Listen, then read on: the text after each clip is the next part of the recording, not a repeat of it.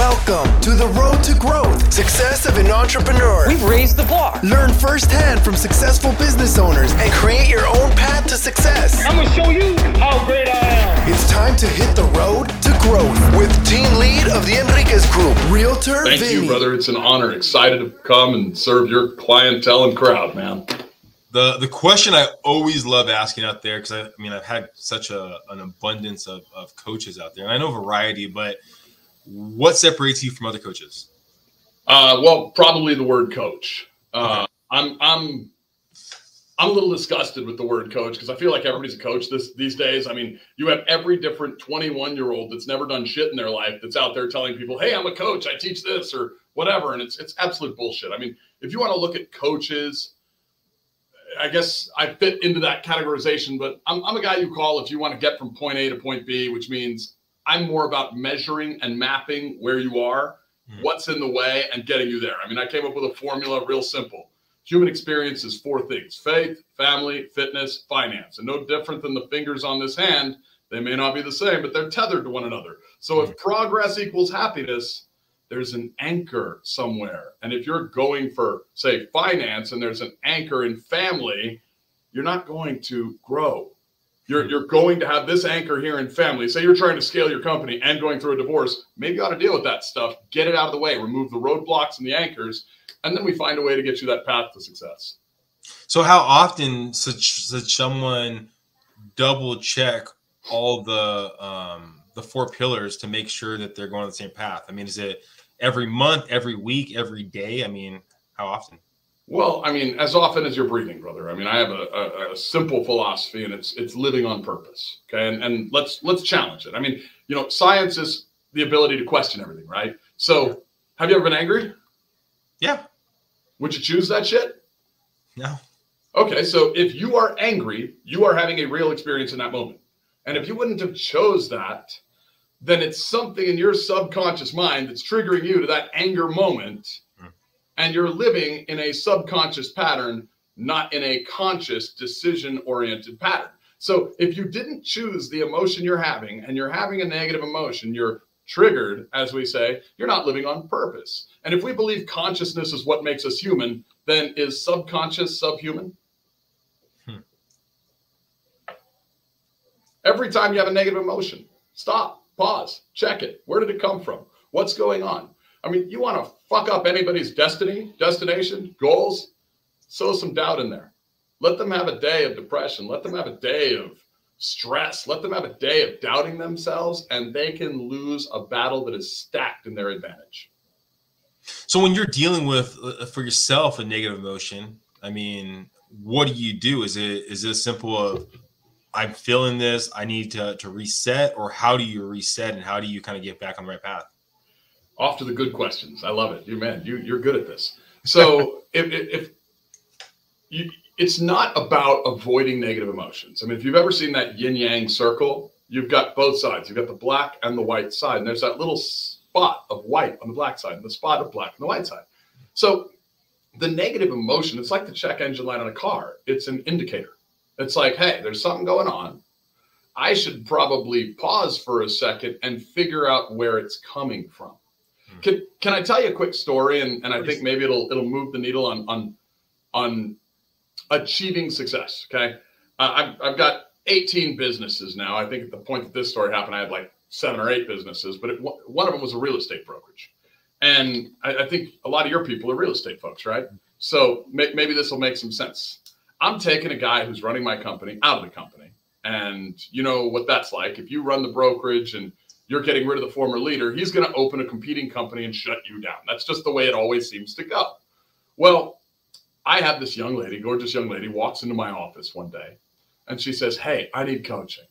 Now at this point, I'm coaching, Wall Street entrepreneurs. Okay. So I'm not that motivated to go and coach a realtor, but I also don't want people leaving my company and going to some other company based on the situation that I've created by not keeping this guy on staff. And so she sits down. I'm like, "Hey, talk to me. What's going on? What's the real problem?" She says, "Man, I'm in a financial crisis. I need to get to 6 closings a month." That's not unreasonable. I've got a lot of realtors doing 6 closings a month. So I say, "Okay, cool. We're developing a map. We know where you want to go, right? So we got to figure out the you are here. Well, if we know that you want to go and we can find the you are here, and for her it was 0.5 closings a month, then we have to figure out, okay, well, what's the percentage gain you're looking for? Well, from 0.5 a month to 6 a month, she's looking for a 1,200% gain. That's a pretty radical shift. So I look at her and I'm like, all right, well, tell me about your business. Tell me what's going on. But first, tell me how long I have to get you there. She says, I need this now. I said, now is impossible. How long do I really have? She says, well, if I can get it done in 3 months, I think that would work. 1,200% gain in 3 months. I mean, I guess that's, unreasonable, but let's go. We're the opponent. Sorry, man. Chef is bringing me my coffee. So good. So as we're having our discussion, I'm listening to her talking about her business. And she's telling me all the thing that's going on. And while she's having this discussion with me, she keeps venting 4 children, where there's a lot of love, but a lot of stress. And this husband, son of a gun. And there's maybe some love, but there's a massive amount of pain, venting every time she talks about the husband. So I believe in this faith, family, fitness, finance thing, the 4 cores of the human experience. And I'm not really a life coach, as it were. I'm mostly a finance coach, but I know they affect one another. So I pause her and I say, hey, tell me about your husband. Let's talk about him. Whoa, this was my first time ever venturing outside of money coaching and business coaching and measuring economic situations type of coaching. And I had no idea what I was getting into, but it was Pandora's box, brother. I mean, immediately we're emptying a box of tissues. We're emptying a box of tissues, and I'm hearing how this guy is very interested in another woman. There's text messages in a phone. There's lipstick on the collar that she's found. I mean, it is a situation I've never been in from a coaching standpoint. And I'm like, okay, well, if we're looking faith, family, fitness, finance, I know where it is. It's family, right? And so as she's talking to me, I pause her and I say, hey, we need to find the same thing if we're looking at coaching. Where are you now? Where do you want to be? Do you want to bury this guy's body in the desert? Because some women would be there. Or is this the man of your dreams? Do you want him back? She says, no, man of my dreams. I don't know what I'm doing wrong. I don't know anything about why this is happening. I just can't believe it. And I pause her and I say, okay, well, do you know the archetypes of a man and a woman? I'm giving you the fast version of this story because this is over about 5 hours. She says, no, I don't. I say, okay, well, let me tell you the archetypes. Every man wants to be a superhero every day. We all want to wear a cape and save a bus full of children and be admired by everybody around us. Do you know how many archetypes a woman has? She says, no. I said, me neither. Probably 10,000. But we could at least root it down to 3, okay? 3. Every woman has this extremely playful, extremely feminine creature. This, over 40,000 years of human history, has been used to attract the man. Because where everybody says opposites attract, it's bullshit. Opposite energies attract. Masculine, feminine. That's what's attracting. They have this other archetype. It's half masculine, it's half feminine. And it's there to raise the children. Call this the mother, okay? The mother wants to keep you alive because when you're 2, you're not that smart. You might just walk off a cliff, right? So the mother needs to keep you alive. She's masculine enough to be results-oriented, but feminine enough to show love and be playful and nurturing and all that. And then 3rd, there's this one that my wife has nicknamed the bitch, okay? And it's an acronym for all the ladies out there. It means babe in total control of herself. This is a badass woman. This is a woman who has stepped into her own, and she's going to go own the space that she's in. Now, if you study history, 40,000 years of history, when the men in the tribe were off hunting, what was the most dangerous thing to a woman? Men from another tribe. They were going to come and steal. They were going to come and raid. They might hurt your children, whatever. So a woman would pick up a spear and defend their kids. And I said, let's look at where you might be. And I looked at her. I said, you've had 4 children, right? That's 4 biochemical events. Your body has spiked more oxytocin, 10 times more than a man will ever feel in life, producing children. If we can agree that love is the meaning of life, and that is my belief, then the meaning of love to you is being the mother based on 4 enormous biochemical events. You've been addicted to children, in effect, because that is the most amount of love you've ever experienced. When you met your husband, you were probably in a much more playful, energetic state. You weren't in this motherly. You didn't need to nurture him. You weren't worried about mothering him. You were playful. You were high feminine. And she looked at me and she says, I don't understand. I said, okay, let me pause. Let me ask it a different way. What if your husband's not looking for another woman? What if your husband's looking for the you that he first met? And then I watch her sit back, and she gets this thing that looks like hope coming into her eyes. And I'm like, oh man, okay, I got it. I'm getting somewhere. And we figure out what her favorite feelings are. We do a little exercise. We figure out what her favorite behaviors were to get her to those feelings. And I give her some homework. Like, I literally was so stressed out about the whole situation that I sent her to go get a massage from my office. Like, I literally called my masseuse. I was like, hey, dude, I've got an appointment for you. Can you take it now? He couldn't, so he took it the next morning.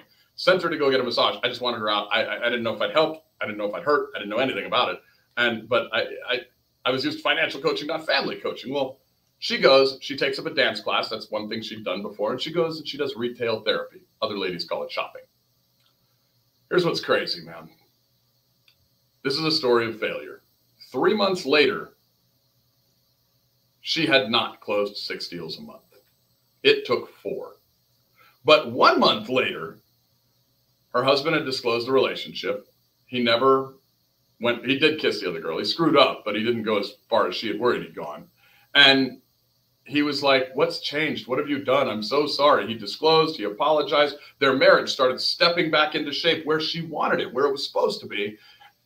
And on her 4th month, somewhere between the 4th and the 5th month, she closed her 6th deal in 1 month. We never did a financial coaching. Never. So, I mean, when you're looking at what's going to move the needle, I mean, it's real simple. Faith, family, fitness, finance. What's in the way? What's holding you back right now? What's triggering the emotion that's causing the doubt that's making you question yourself? If a human being is nothing more than, imagine a Jenga tower, right, of beliefs.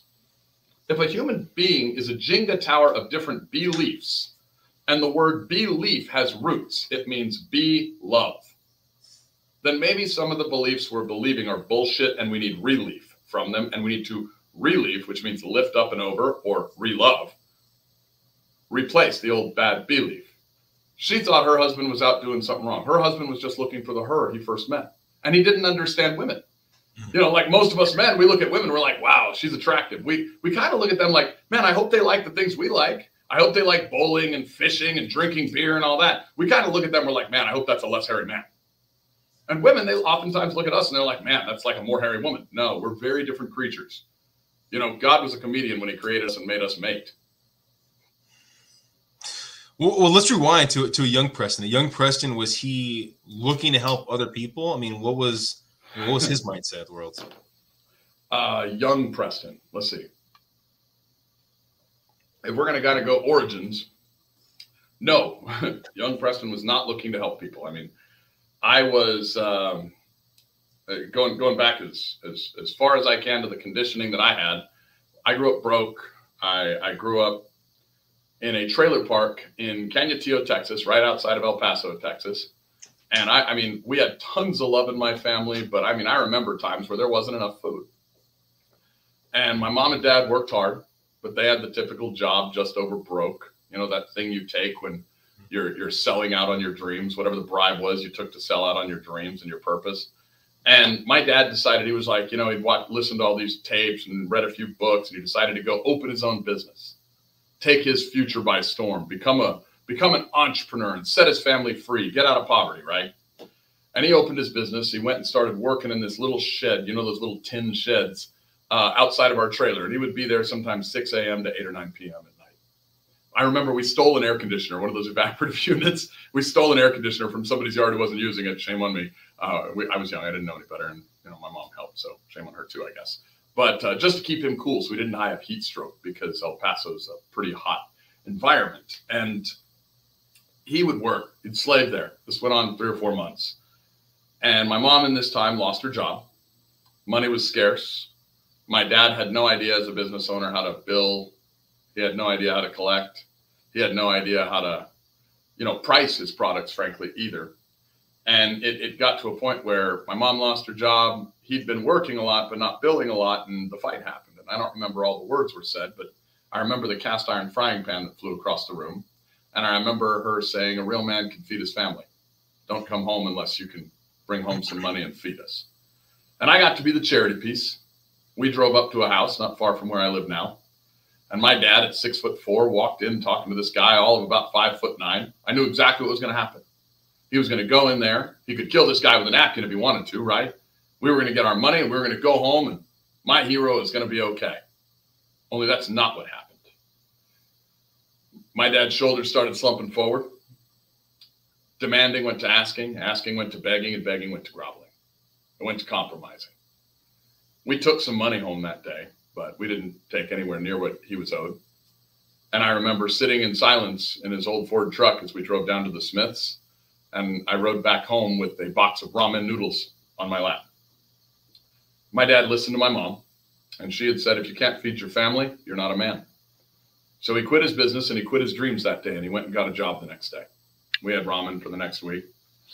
And that was the first time I'd ever felt hatred, the first time I'd ever felt anger or anything like that. And I committed it that day. I was like, I'll never be controlled by money. And I became very controlled by money. I became a corporate fucking machine. My mother used to always tell me, figure out the game. When you know the game, you know how to win. Everything has a formula. Find out the game and you'll learn how to win. Well, you couple that with a lot of pain around money from dad, and I became a corporate savage. I'd go into industries. I knew the formula for getting customers. Find out what they want, go get them, give them that thing. Then compound, compound, compound, right? And I would dominate every industry I got into. I actually kind of got a little bit of a bad reputation around it because as I grew, I would shut down other businesses and nobody would even know who the fuck I was. And if a lion doesn't tell his story, brother, the hunter will. So all my competitors who lost market share would go say, oh, this guy's the devil, this guy's bad. And I just accepted it. I was very transactional. I only understood this thing called conditional love. And I got rich. I was probably worth $8-10 million. And one day in 2019, my dad sat down in his favorite chair. He went to sleep and he didn't wake up. And there wasn't a game. There was no way to win. There wasn't some way to transact my way through it. There was nothing to measure. It was the first time in my life I'd lost love. And it was an immediate paradigm shift because it went from success is the meaning of life and money equals success to love is the meaning of life. And success is independently defined. Resources stopped being important outside of that they were an amplifier. If you're an asshole with a lot of money, you're a very loud asshole. If you're an amazing human being with a lot of money, everybody's going to know your name. I mean, you can be Hitler, you could be Tony Robbins, right? Like both had resources. One destroyed a lot of things. One helps a lot of people. And it completely shifted my paradigm. And the worst day of life became the best day of my life because at a seminar that I went to of Tony's, a few weeks after my dad passed, Tony was helping somebody and said, hey, he was talking to somebody that was sitting a few rows in from me. He was standing right next to me. He really is that tall. And he looks at them and he says, you're not suffering because your loved one is gone. He's talking to them, but he might as well have been talking to me. He says, you're suffering because you expect them to still be here. Bro, that hit me like a ton of bricks. I wrote down expectations are the mother of all suffering. It hit a trigger point where I realized expectations are the cause of all those negative emotions that we have when we're not living on purpose. And that created a new pattern of pausing and identifying what was really the problem, really the pain point, every time that I had one of those negative emotions. And that turned into having much less stress. And if you study human beings and biochemicals, we all know the stress hormone, right? It's cortisol. Do you know the main purpose of cortisol? It wakes you up in the morning. Do you know what too much cortisol does? It makes you dumber. It literally stresses you out and your IQ goes down. So when you remove a lot of stress by being able to properly measure what's really happening, you can make much better decisions. And most people are not making good decisions. They're making emotional decisions and not from the good emotions. It's mind-numbing. Like the reason that this world is in so much pain is not because it's hard to get rich. Making money is easy. Getting rich is easy. Getting out of your own way, that's the hard part. Well, I mean, let's rewind going back to what was your, I know you talked about that you got into the business, or you got into businesses and you were making money, you found the opportunity, you found the system. I mean, what was that first job or business that you built to even find that path, I guess? Well, I was very lucky. I was blessed, and I truly believe the people you're around it's the sources of information that you have best access to. And, most of my friends growing up were Jewish kids. And one thing amazing about the Jewish culture is they actually teach a financial education to their children.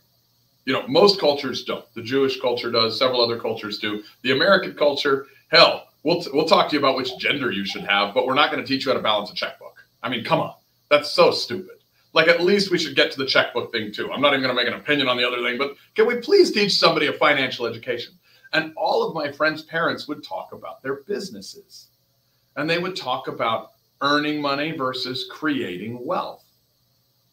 And it was mind blowing. So my first business, which I think was the idea of my friend Daniel Charter's dad, and it's funny because later I hired Daniel, was painting house numbers on driveways. I would walk up and down streets and I would charge $10 and I would paint your house number on your driveway. So if you were at like 123 Smith Street or whatever, I'd paint 123 on the driveway on both sides for $10. And my sales pitch was, hey, look, when the builder built your home, he may have put your address here, here, here, here. This is before GPS. The fire engine doesn't know where to look for it. Like, it's better to have a uniform street. This is what they're all looking for. And I had literally gotten a bunch of firemen to sign something saying that that's what they look for. And everybody likes giving a kid $10 to do something. They all see that. So I was selling sometimes 150 to 250 houses a weekend. I'm making 1,500 to 2,500 every weekend. My mother was making 2,500 a month teaching school at the time. She was like, shit, I should come work for you. And that's it wasn't incorporated. I was a kid, like I was probably 13 years old, but I was hiring other people at $100 a day, and they were helping me pay. They were helping me door knock. And so that was my first business. And it was creating money, because with a couple $100 of spray paint, stencil, and tape, you can make $2,000. What's the ROI? 1,000% plus some labor. So it was just one opportunity to the next, and kind of hearing the knowledge base from your friends' parents, I guess. Absolutely. And I guess the lesson in that is, for your listeners, your 5 closest friends equal what you are. And the 5 people you listen to the most equal what you are. For all of the people sitting here and listening to this podcast that hear you go around and get other entrepreneurs sharing this, they are going to, if we took a poll and a weighted average of their income and net worth versus people that did nothing but watch Netflix, they're going to have a higher net worth. Why? They're getting different information. When you go to Walmart and you buy something, you are paying for it, right? When you give your attention, you are paying your attention to the person that is giving you the information. And the word information means in formation. Thoughts are things. That idea can translate and transmute into something tangible that will make money. I mean, think about the word make money. It's not earn money. You make money. If you go to a job, you're earning money. That's not making money. God, in her infinite wisdom, decided to make us creators, not slaves. Slaves earn. Creators create. So get around people that are giving you information that serves you. Everybody has 5 or 6 multi-million-dollar opportunities in front of them every freaking day of the week. They just never get out of their cortisol state to look at it. Well, with the success you've had over the years, how do you look at opportunities today? I mean, if someone's telling you something, because back then you're a younger kid, probably open to all sorts of ideas.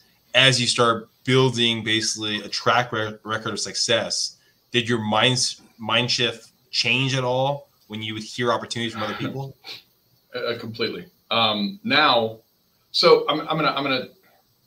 The gurus always teach it one way, it seems, and they're wrong. Okay, like the gurus, like you'll go listen to Warren Buffett, and he's like, say no to everything except the main thing, right? And then you go to Grant Cardone, and you'll hear him say yes to everything. And the truth is, it's kind of somewhere in the middle. Not kind of. It is definitely somewhere in the middle. If you don't have an opportunity right now that is fulfilling you, that is feeding your soul, making you money, and it's fun, it passes the business litmus test, which I can give you in a second. There's 3 things everyone must have to call what they're doing a business. I'll give you that in a second. If you don't have something that passes those 3 things, then you should try other things. You should always be trying new things until you find that thing. What makes an entrepreneur exceptional or successful? It's being exceptional, right? If you want to be an entrepreneur, you want to be a creator, you want to make money, you must be exceptional. Well, that is what gets people into business. But when they get rewarded for that, they plateau. They get stuck. Why do they get stuck? Because the word exceptional connotates that you have to make exceptions. Oh, shit. So the very thing that got you a level of success, becoming exceptional, is now making you manage your situation by crisis, making exceptions for everybody. Shit. So what we have to do then is become optimal.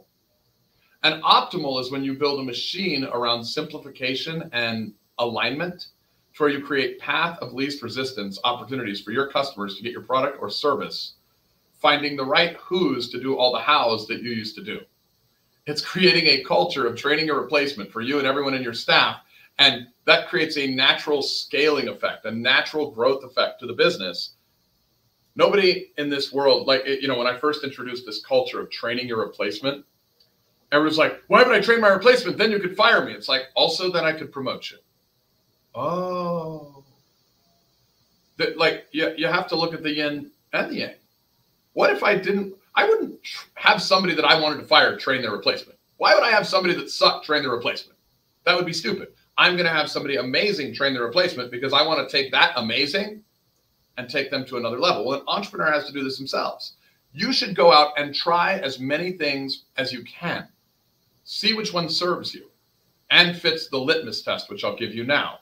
And when it serves you here, fulfilling you, and passes this litmus test, do more of it, compound it, scale it, grow it. And it's not an if you'll get successful, it's a how fast, okay? And here's the litmus test. If you want to have a business, you need 3 things that you must pass to have that business. 1, it must be productive. Why? If you are not moving, it cannot be measured. If it cannot be measured, it cannot be managed. Business is a measurement game. Anybody who doesn't like that, get a job. You must measure. They call it key performance indicators, KPIs, right? Everything must be measured.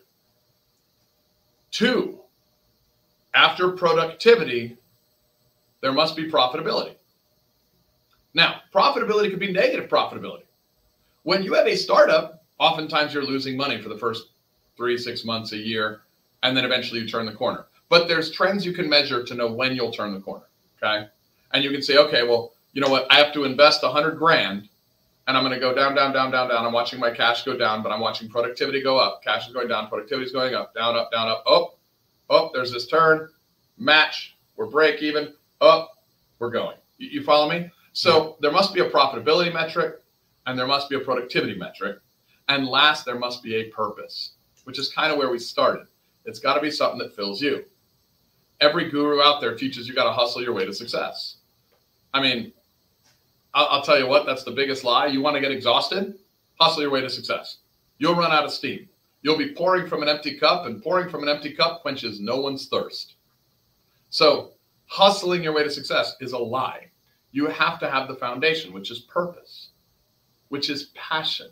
If you have a purpose towards something, it creates a passion. Purpose seeds passion. Passion is the cause that creates the effect called hustle. We hear all the people say, oh, you know, if you do what you love, you'll never work a day in your life. It's true, but you're passionate about doing it. So let's remove one of the 3 just for a game, just to see what happens, yeah?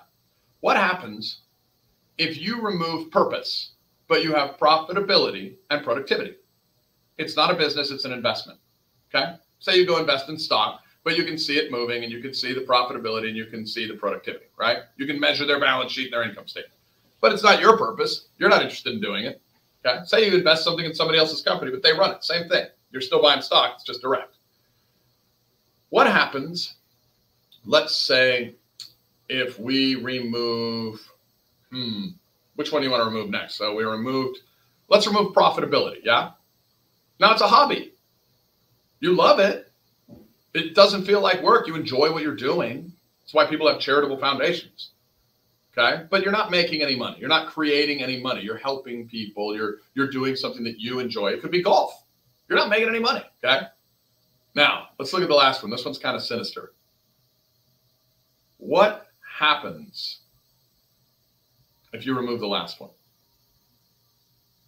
If you remove purpose and you remove profit, there's only one more we can remove: productivity. What happens if you're selling something and you have a purpose towards it and you have a profit towards it, but there's no productivity in it? You're a con artist. So you can look at that when all of those people reach out to you on Instagram and they're like, hey, I want to do this. Give me some money. Con. Measure them on that litmus schedule. You'll find 90% of them are con artists. 90% of them want your money. They ain't going to do shit. You use that same litmus test to measure your business and theirs. You'll protect yourself from their bullshit, but you'll also make a lot of money. Well, so you talked about when your dad passed away, I think 2018, right? 2019? Yeah, 19. Yeah. 19.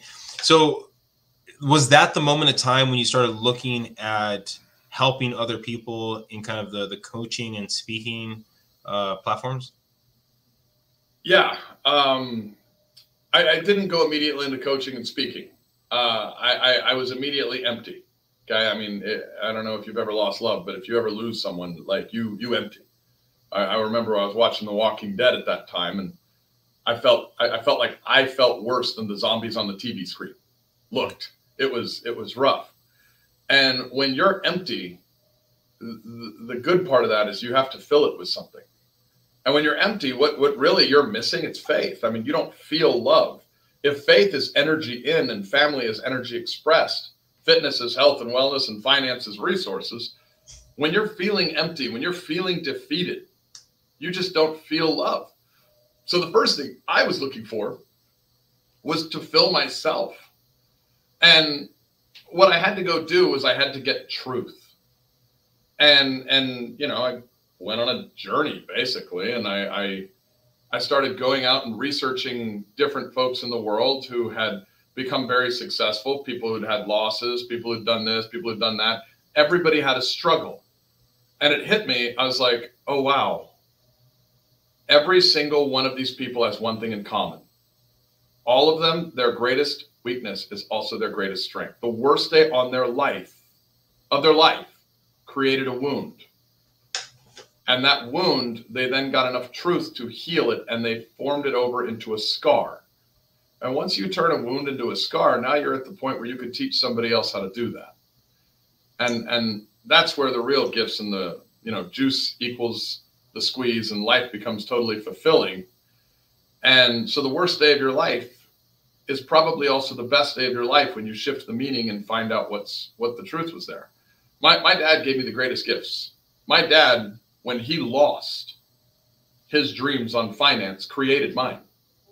My mom made me a measurer. We should never manage a company. We should measure it, because then you can actually manage it. I created formulas that are 100% accurate and work 100% of the time across now hundreds of industries of folks I've coached, and all 18 of the ones I'm in. And what if those formulas could be applied in other areas, not just finance? What if there was faith, family, and fitness? What if you could figure out a system for having a better life? And so most people don't go look at the worst day of their life and find out, what did it teach me? What did it give me? What did it offer me? My dad, the day I lost him, and I didn't lose him, I communicate with my dad more now than I did then. I actually coached two of the top mediums on the planet, Justin Terry and Lisa Williams. You want a crazy experience? Reach out to one of them. In fact, I'll introduce you if you want. You will connect with your dead people. It is, you can't not, and it's scary at first, and then it's absolutely beautiful. But the best day of your life, the worst day of your life, they are the same day for literally everyone. I mean, how do you grow flowers, brother? You take a seed, right? A wannabe flower. You take it then and you shove it in a pile of shit. We call it fertilizer to be politically correct, or inauthentic, as I call it. Okay. Then we add some water. A few weeks later, a flower emerges. Then people lean over that pile of shit to smell the flower. Every single success story, every example we look to and hold ourselves to and measure ourselves to has a pain story and solved for it. When you can help somebody understand the meaning of the pain and then help them measure not just the mindset, but also the environment, you give them the ability to balance and have epic success. Epic success. And what's crazy, like, you know, when that all happened, I was probably worth $8-10 million. I now have one company that's paying me a little north of $25 million a year, and I could sell that on an 8 times multiple. So I'm worth a little more today. And what's crazy is I work probably 5 to 10% as much as I did back then. So I was a slave to my businesses. I was running. I was going crazy. I was doing everything I could. All the gurus would teach me, get in state, show up, hustle. And I did that. And I was fucking exhausted, and I was kind of rich. Then I started measuring. I started managing. I started leading. First myself and then others, which led to speaking opportunities and podcast opportunities and everything else. And I'm not a billionaire, and I'm not even halfway there, but I might be a quarter of the way there, which is a fucking weird thing for 2019 to now, because it's geometric growth. It's unconscionably fast. I mean, I feel like a guy holding onto a bumper of a car going 200 miles an hour by his fingernails, yet I'm not worried about falling off. The growth journey's incredible. And it's fun. But it all comes through faith. If someone's listening right now and they're thinking maybe Preston might be the right coach for me, what's the best way of them getting more information about you, upcoming engagements, speaking engagements, or just seeing if you're taking on new clients? So right off the bat, check out all my social medias. They're all at the Preston Brown. We respond to all messages. I mean, well, most of them. We're getting like sometimes 100 messages a day on the TikTok one, so I don't know if we're keeping up with that one always. But we respond on Instagram, Facebook, and as many as we can on TikTok.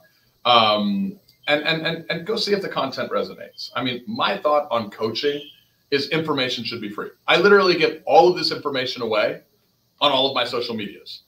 Now, if you go to the gym and you want to hire a trainer, pay for that, right? Like I've got a $500 a month like group mentoring program. I've got a $5,000 a month, or I'm sorry, a $5,000 8-week course, which you will download every bit of information, every formula you need for every industry, every business, anywhere. And then I've got a mastermind where we have now, it's called Your Best Life. If you look it up, it's crazy. We launched this during COVID, okay?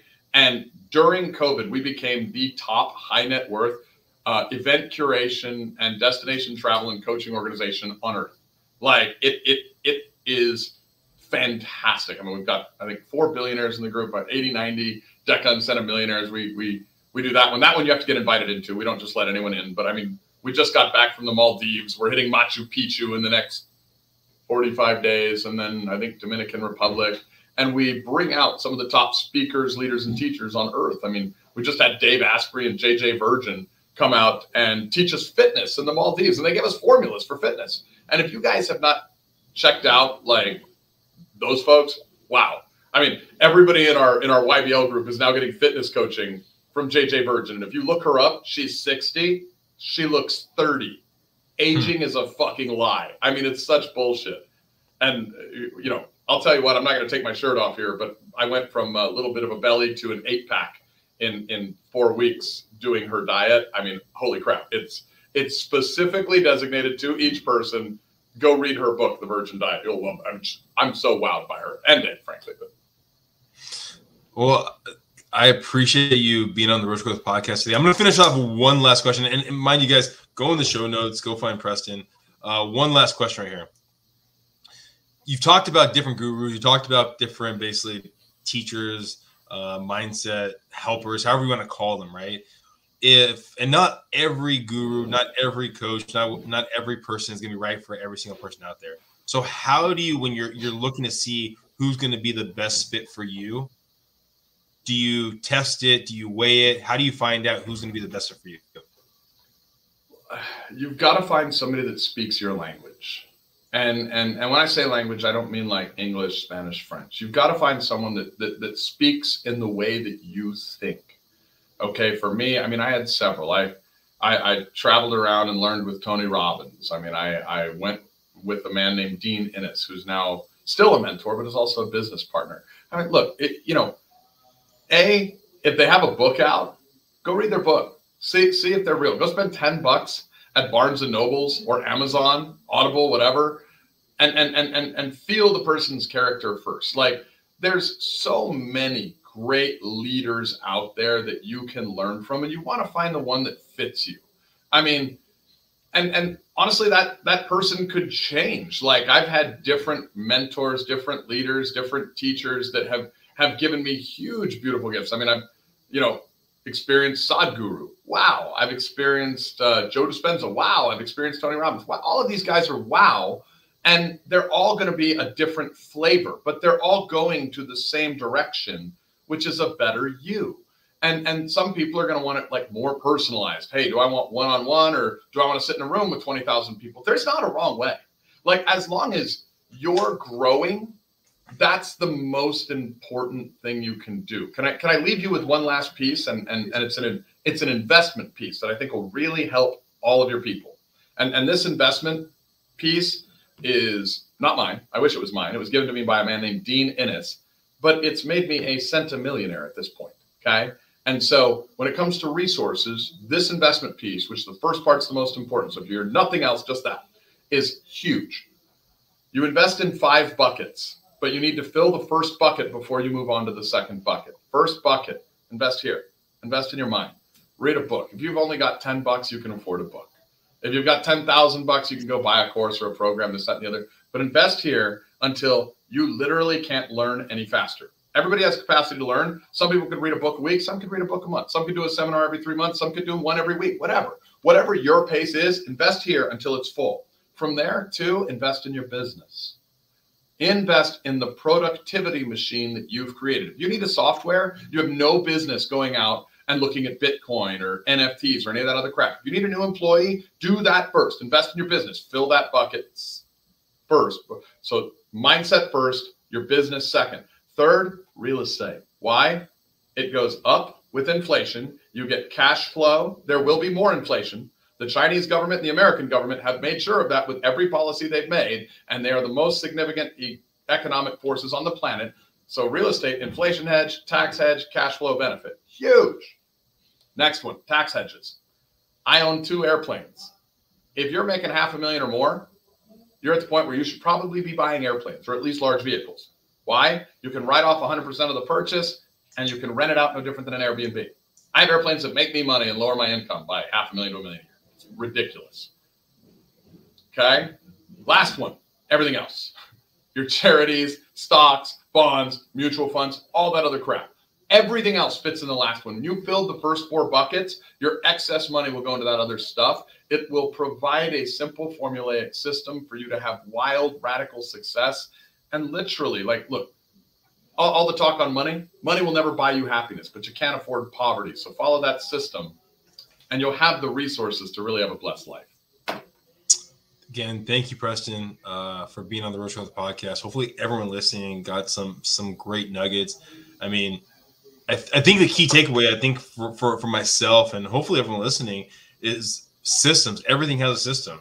I mean, everything has a system that you do in life, in business, and whatever you're looking to do, there's a system out there. It's just finding the right system that's going to fit what you're looking to accomplish. So find that system, find that guru, find that coach, find that person that can help out. And maybe it's Preston. And if it's Preston, go in the show notes, at least go into the social media accounts, follow him, and see if he might have the system for you. Thank you guys for listening. Please subscribe, please share, and go find Preston. Bye, everyone. Thank you for listening to The Road to Growth, Success of an Entrepreneur. Please like, subscribe, and stay connected. Visit www.theenriquezgroup.com. Yeah, I created a website. Hope to see you again next week. The Enriquez Group, signing off.